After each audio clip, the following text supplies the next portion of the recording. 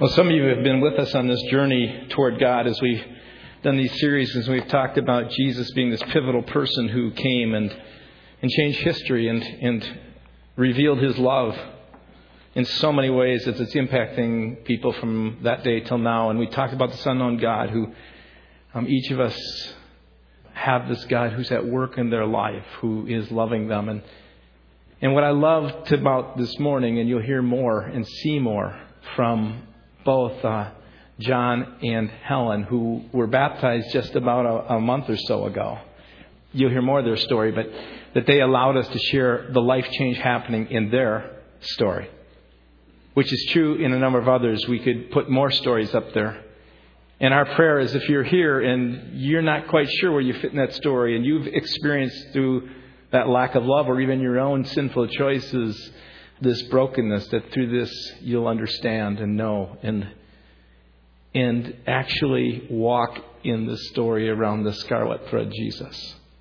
Let's pray. Father, it is our desire that you would speak to our hearts, and I pray speak through me as your servant. In Jesus' name, amen. Have you ever said something that you thought you were really clear about, but it just didn't come across the way you had anticipated it to come across, and later found out that it just wasn't what you had intended? You know, somehow as you said it, that person had some preconceived image in their mind or idea, and it just wasn't what you had given in the message. Well, this mother, who you'll see in a second, found this to be true when her daughter came home with a note from her teacher asking for an explanation.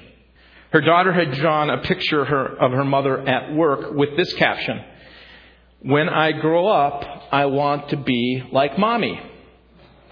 Well, embarrassed, her mother wasn't quite sure, so she wrote this explanation back to her teacher, because the teacher was a little bit concerned. And she wrote to the teacher, "Dear Mrs. Jones, I wish to clarify that I am not now, nor have I ever been, an exotic dancer. I work at Home Depot. And I told my daughter when she asked me what I do, how hectic it was last week before the blizzard hit." So this blizzard that had hit. "I told her we sold out of every single shovel we had. And then I found one more in the back room, and that several people were fighting over it.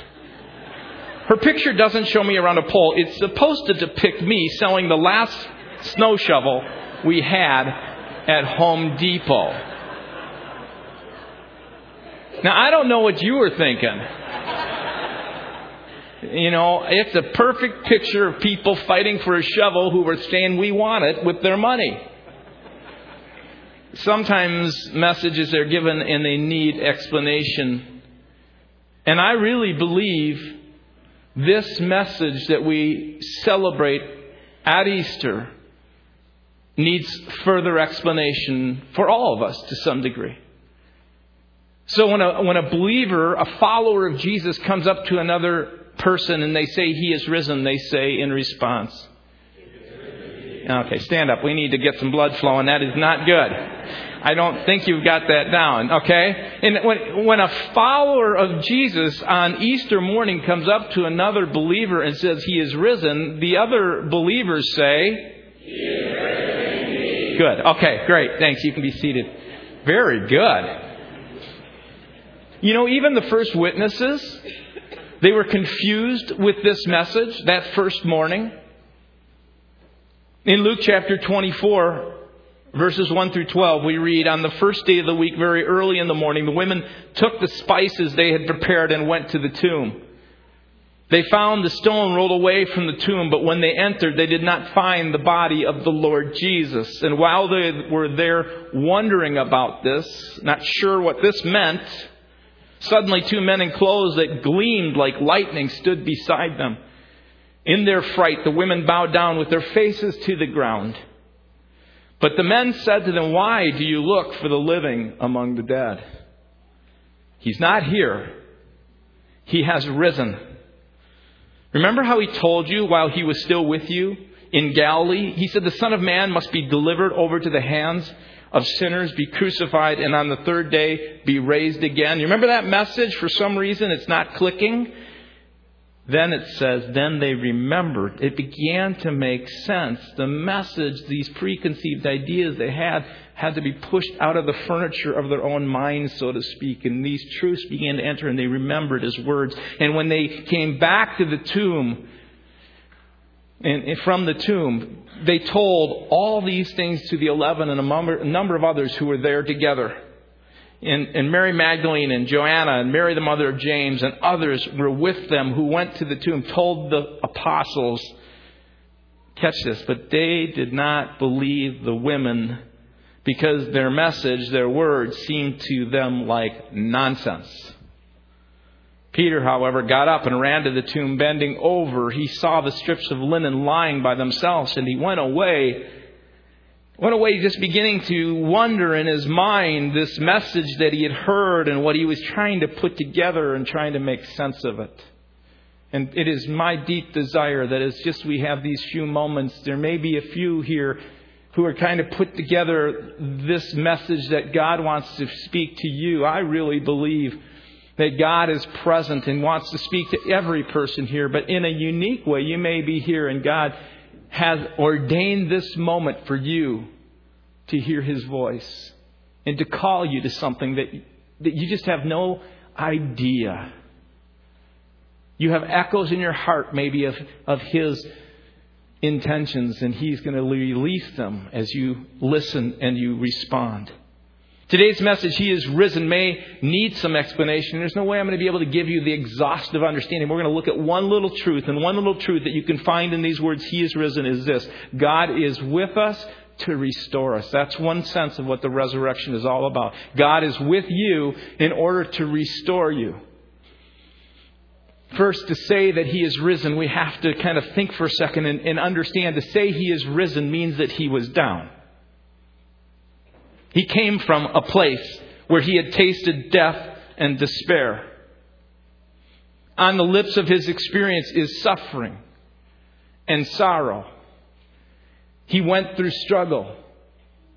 He has experienced disappointment. He knows what it means to be disillusioned. He understands doubt. Jesus Himself knows what it feels like to be misjudged. Jesus has a good understanding because He has been misunderstood. He's very clear about what it means to be mistrusted and distrusted. He knows because He's experienced it. He's been down. He has risen, but He was down. He came and descended and experienced all that you have experienced. He's experienced loneliness. He knows what it means to feel utterly abandoned. He really gets the pain, the deep pain of betrayal. He knows like no other what it means to have experienced loss. And you may be in those places, and you may experience those in your life today.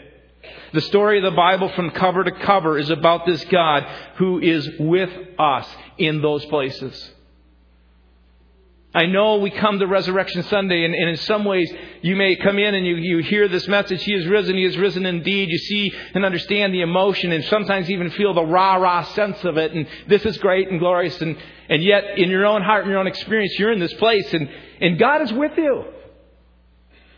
From cover to cover, from the beginning of the Bible, God creates this garden. In this garden, He creates Adam and Eve. And in this garden, God is with them. And at a certain point, they disobey and they begin to experience the pain of their disobedience. They experience for the first time being cut off from the love of God, this lack of love. And they experience their brokenness. And they are aware of this. It says they feel shame and they hide. And God does what? He enters into the garden, we're told. He enters into their place where they are at so He would be with them, and He calls them into reality, into understanding and experiencing and knowing what's going on. The Bible is just full of this. Story upon story where God shows up with people, and not really pretty nice people either. Think about it. God shows up to people who are liars and they're cheats and they're greedy and they're adulterers. People who are thieves and who are murderers. You name the sin, and God seems to show up throughout His Word to those people. And God shows up today. You name your sin, and God shows up. He is there. He is with you. He longs for you to join and be with Him. Jesus is that common thread, that scarlet thread that says to people who are in these experiences, who experience this sense of feeling frayed, who experience this sense of weakness and this brokenness. And Jesus comes to you today. He's with you. His voice could be speaking to you right now. And He's saying, you know what? Where you're at with what you're experiencing, I ask you to come and bring that to me and begin to let me wind the strength of who I am and allow for my love and my forgiveness to wipe away your guilt and to take the shame and to begin for you to stand up in my presence. I will be with you in your sorrow. I will be with you in your loneliness. Wherever you are at this day, this scarlet thread throughout history comes and winds itself and says to those broken, those frayed, those weak threads, join me. And join together with a whole bunch of other frayed and broken and weak threads. You know, I find it interesting that throughout the life of Jesus, the kind of people who were attracted to Jesus, who flocked to Him because they knew in their brokenness, their weakness, their sorrow, their sadness, they know that they needed some kind of stronger thread that would touch their lives and begin to call them into something that they never could be on their own. But they knew by the power of God it could happen. And so Jesus comes down, and we're told that multitudes of every color thread flocked to Jesus. Matthew writes, news about Him spread all over Syria. And as He began His ministry, people brought to Him those who were ill with various diseases, those suffering severe pain, the demon-possessed, those having seizures and paralyzed. Large crowds from Galilee, the Decapolis, Jerusalem, Judea, the region across the Jordan followed Him. There's this picture of these people who are these frayed, broken threads doing all they can to get around this scarlet thread, this presence of God who is with them. So much so was God with those suffering and those needing Him that we're told that Mark says that He couldn't even get time alone. We read that Jesus went off with His disciples to the sea just to get away. But a huge crowd from Galilee trailed after them, also from Judea and Jerusalem and Idumea and from across the Jordan and around Tyre and Sidon. These areas, and swarms of people who had heard the reports had come to see for themselves. And in the midst of it, He told His disciples, as they were around Him, swarming around, get a boat ready so He wouldn't be trampled by the crowd. And He healed many people, and now everyone who had something wrong was pushing and shoving to get near and touch Him. In your heart, you might be saying, really, is this true? God's with me? And some have not even been aware of it. God is saying, I'm here. I am with you. And you have the opportunity to open your heart and say, God, touch me. The writer of the book in Hebrews in the New Testament says, we don't have someone who's out of touch with our reality. Jesus has been tempted and tested in every way, just as we are, yet without sin. Some reject this whole idea of Jesus and the Bible and the church because they really reject the church because they go, as our former esteemed governor, Jesse Ventura, had said, religion is for the who? Weak. And in many ways, they're right. And for those who would say, yeah, it's, for the frayed, broken, kind of weak threads and come together that make up the church. I love what the author and pastor Tim Keller says in his book, The Reason for God. He says, on the whole, and catch this, churchgoers may be weaker psychologically and morally than non-churchgoers. How do you like that? So all of you right here, a little worried for you. Anyway. He said that should be no more surprising than the fact that people sitting in a doctor's office are on the whole sicker than those who are not there. Churches rightly draw a higher proportion of needy people.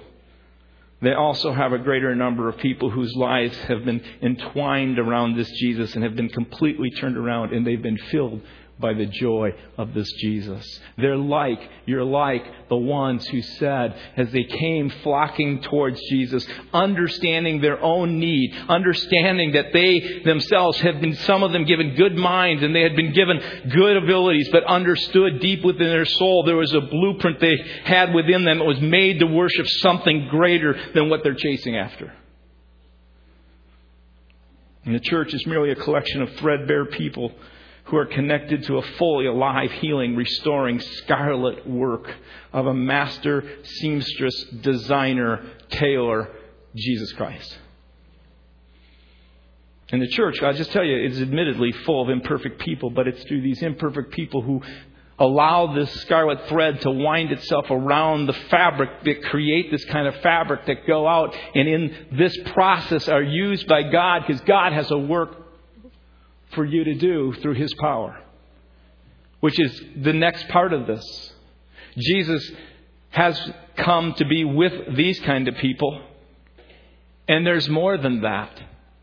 He doesn't just come to be with you in it. He comes to restore you, to take you out of it, to move you to what He's always intended your life to be. He has a work for you to do. He has created you in such a way to express His goodness and His glory. So not only is God with us in our sin, but Jesus, as He came down and suffered and died, He is also, and this is what we proclaim, He is risen. He is risen indeed. Amen.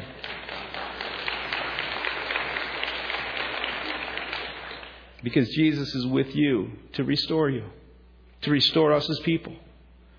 Now, we need to be really careful when we talk about even things such as miracles as believers, because I think sometimes in our imperfection, we sometimes come off, once you taste something, once you experience something, you come off as like you're a know-it-all and you got it all together and figured out. And we talk about resurrection as if it's no big deal. Like, come on, believe it. And we glibly speak of miracles as if they're common sense. And miracles are really, when you think about it, events out of the ordinary, right?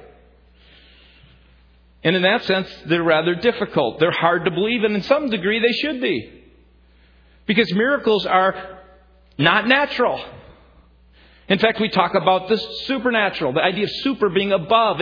It's beyond that which is natural. And we're called to live, and we live in this natural world. But what the Bible tells us is we have a spirit.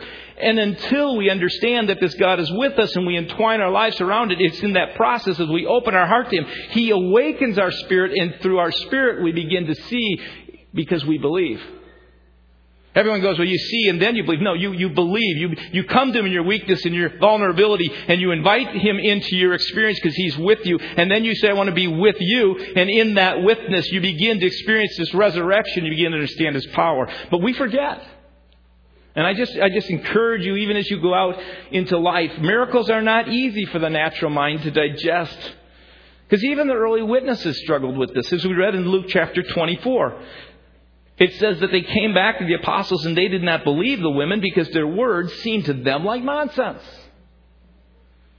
Jesus had actually been risen from the dead for some 40 days and it appeared to people numbers of different times. He did really cool things in His resurrected body. And this is hard for a person who in their natural mind can't understand or get this. But Jesus would actually, we're told, walk through walls. Now that's a little strange, right? We're told that as He's two people walking down the Emmaus Road, Jesus kind of shows up and they don't recognize Him for who He is. And Jesus begins to explain the Old Testament and all that it meant. And as they're walking, they see Jesus. Jesus at one time is at the shore of Galilee. And here's Peter. Peter has said he would stand up and do anything for Jesus and denies Him. And so Peter feels an utter failure. And as an utter failure, this broken frayed thread decides, I can't allow my thread to be entwined around this scarlet thread. He's too good.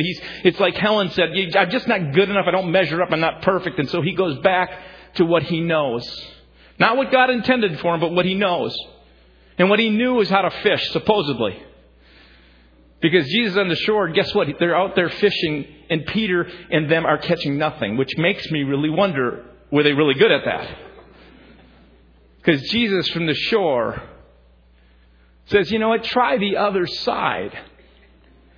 And they try the other side. And we read in John 21:6 that when they tried the other side, they caught so much fish that they were unable to haul the net in because of the large number of fish that were taken. Now catch this. Jesus calls them to meet them in Galilee on a mountain.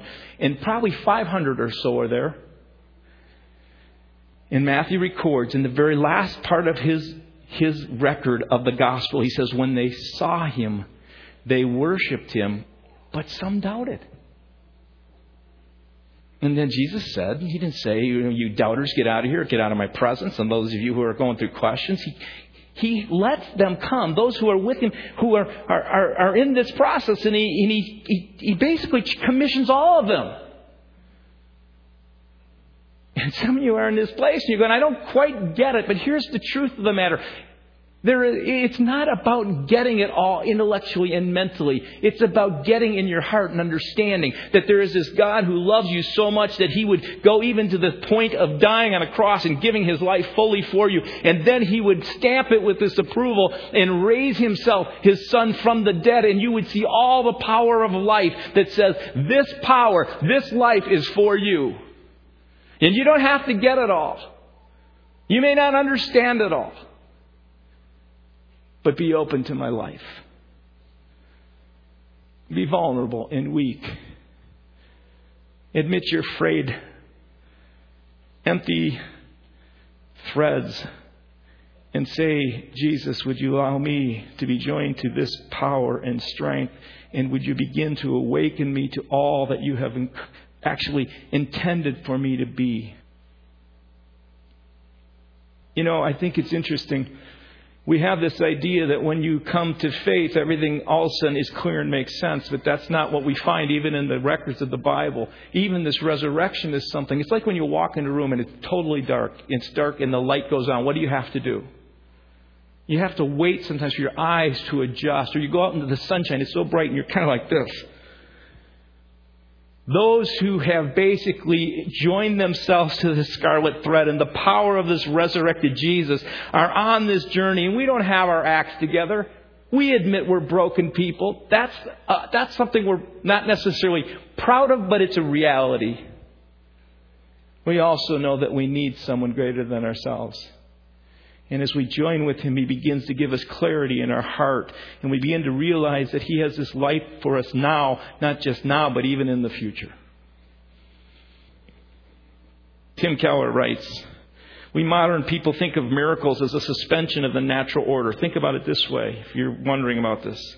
We think of miracles as being a suspension of the natural order. The natural order is like this, and then also you have this kind of thing that happens. He says, what if Jesus meant them to be the restoration of the natural order? What if the natural order was really supernatural? Keller says, the Bible tells us that God did not originally make the world to have disease and hunger and death in it. Jesus has come to redeem it where it is wrong and to heal the world where it is broken. His miracles are not just proofs that he has power, but also the wonderful foretaste of what he is going to do with that power. Jesus' miracles are not just a challenge to our minds. Catch this. They are a promise to our hearts that the world we all want is coming. And in this remarkable way, on the resurrection day today, this Sunday, there is this interlocking of this world with the world to come. And in some unique way, this new day has begun. And you can begin to know as you join yourself with him in this life that he will begin to restore that which your life is to be. And you enter this new day, this new age, now and forever. And that's the truth of the gospel. Ravi Zacharias was a gentleman who went to the seminary I went to, and he's an incredibly brilliant man. He's an international speaker and author, and he shares his story around these words. He says, I was haunted by failure to the edge of suicide, and then came life. I remember when Ravi came to the seminary back in the 80s, and my father at that time was president, and I remember my dad telling about this guy, this Ravi Zacharias, and as he was sharing about it, he knew, he had told me that Ravi had come from India, and he was struggling with whether he could even stay in school financially. So my dad went out and raised some money to keep him in school, and this man has gone on, and he speaks around the world. He has done incredible things for helping people understand truth. But he tells his story. He came from this tough Indian home. I'm talking East Indian, not Native American. He comes from this Indian home, unable to measure up in that culture. He was performing miserably in school. He says, cricket and tennis was all I lived for. In India, he relates that when you're failing and not doing well in school, it is a formula for shame. Quote, Indian children are raised to live with books and get to the top of the class, or else they face failure and shame. And he was feeling all of that. And he went off to university, and Ravi says he walked into this empty chemistry lab. And in the chemistry lab was this cupboard that was locked up, and in it were chemicals. And he somehow got it unlocked, and he went through and found these chemicals and finally came to these packets that were written on it, poison. And he says, the next morning I filled a glass from the kitchen tap and took it to the bathroom, then bolted the door behind me, and I poured the toxic packets into the glass and drank it as quickly as I could. And he says, as he's kind of falling and as his strength was leaving him, I instinctively called for help as I collapsed. The life kind of flowing out of his body. He said he called out, someone heard him, and they couldn't get in the door. They actually had to snap the bathroom door off the hinges to get in. And they got in, they took his body somewhat lifeless, and they brought him to the ER room. And there, as he and his life really hung on a thin and tender thread, they began to take the poison out of his system and help to restore him. And as he was there, a man came one day and brought him a Bible. Seeing that Ravi was in no shape to hear anything, he actually handed the Bible to Ravi's mom, who was sitting there next to the bed, and he flipped it open to John chapter 14, and he pointed to a scripture and said, this is for Ravi, read this to Ravi. As Ravi tells the story, once this man left, my mother read aloud the passage. It was just simple, it was just a few words. The words were, because he lives, you will also live. Live, the words he said hit me like a ton of bricks. And not knowing the Bible, he said to his mom, who said those words? And she said, Jesus. And at that moment, being in need, broken, frayed, he just opened his heart and he prayed inwardly, Jesus, if you're the one who gives life as it's meant to be, I want it. And then Ravi added these words, please, Jesus, get me out of the hospital bed well, and I promise I will leave no stone unturned in my pursuit of truth. 5 days later, the attending doctor came to sign Ravi's discharge papers. And as this doctor was looking over the documents, he looked at Ravi, looked in the eyes, and he said, do you really want to live? And those words, live, were ringing in his head as he looked up at him, and he didn't really answer as the doctor continued to scribble. And then he stopped writing, he looked at Ravi again, and he said, do you really want to live? We can make you live again by getting the poison out of your system, but we cannot make you want to live. This is a choice that you have to, through your will, make. And he says, as the doctor's questions settled in, I knew the answer. I had met Jesus. I, at that point, had been a changed person. And in that exchange, there was a wrapping of his needy, frayed life around this one who had risen. And as a result of that rising, God over time began to lead Ravi into the place that he wanted him to become all that he wants him to be. Not that he doesn't have a problem, not that any of us have a problem, but the reality is this, that God met him in a hospital, in his sin, in his weakness, and met him there, called to him, just like he may be calling to you right now. And you may be a student, someone young, or you may be older, and you may just calling out your voice right now and says, right where you're at, I'm here. And all it is just an inward prayer that says, you know what, I want to live. I want your life in my life. And you don't have to have it all figured out. So what does it mean? This interlocking of these two places where this new day has come with Christ risen, this scarlet thread who came to earth, who wants to have you and us as people to wrap ourselves around Him to do the work He's called us to do. In some mysterious, strange way, we're interlocked. And Jesus says this day has now begun for anyone who opens their heart to Him. That's why Paul says this kind of strange word in Ephesians chapter 5, verse 14. He says, with the resurrection of Jesus, the world is being invited to wake up. The new day has come. Wake up, sleeper, writes Paul. Rise from the dead. Christ will give you light. Do you want to live? Do you want to live with Him? So what does it mean for you to wake up? Just simply for you, it may be a first-time decision where you just say in an inward prayer, Jesus, if you are with me, would you restore me? Would you begin to give me light?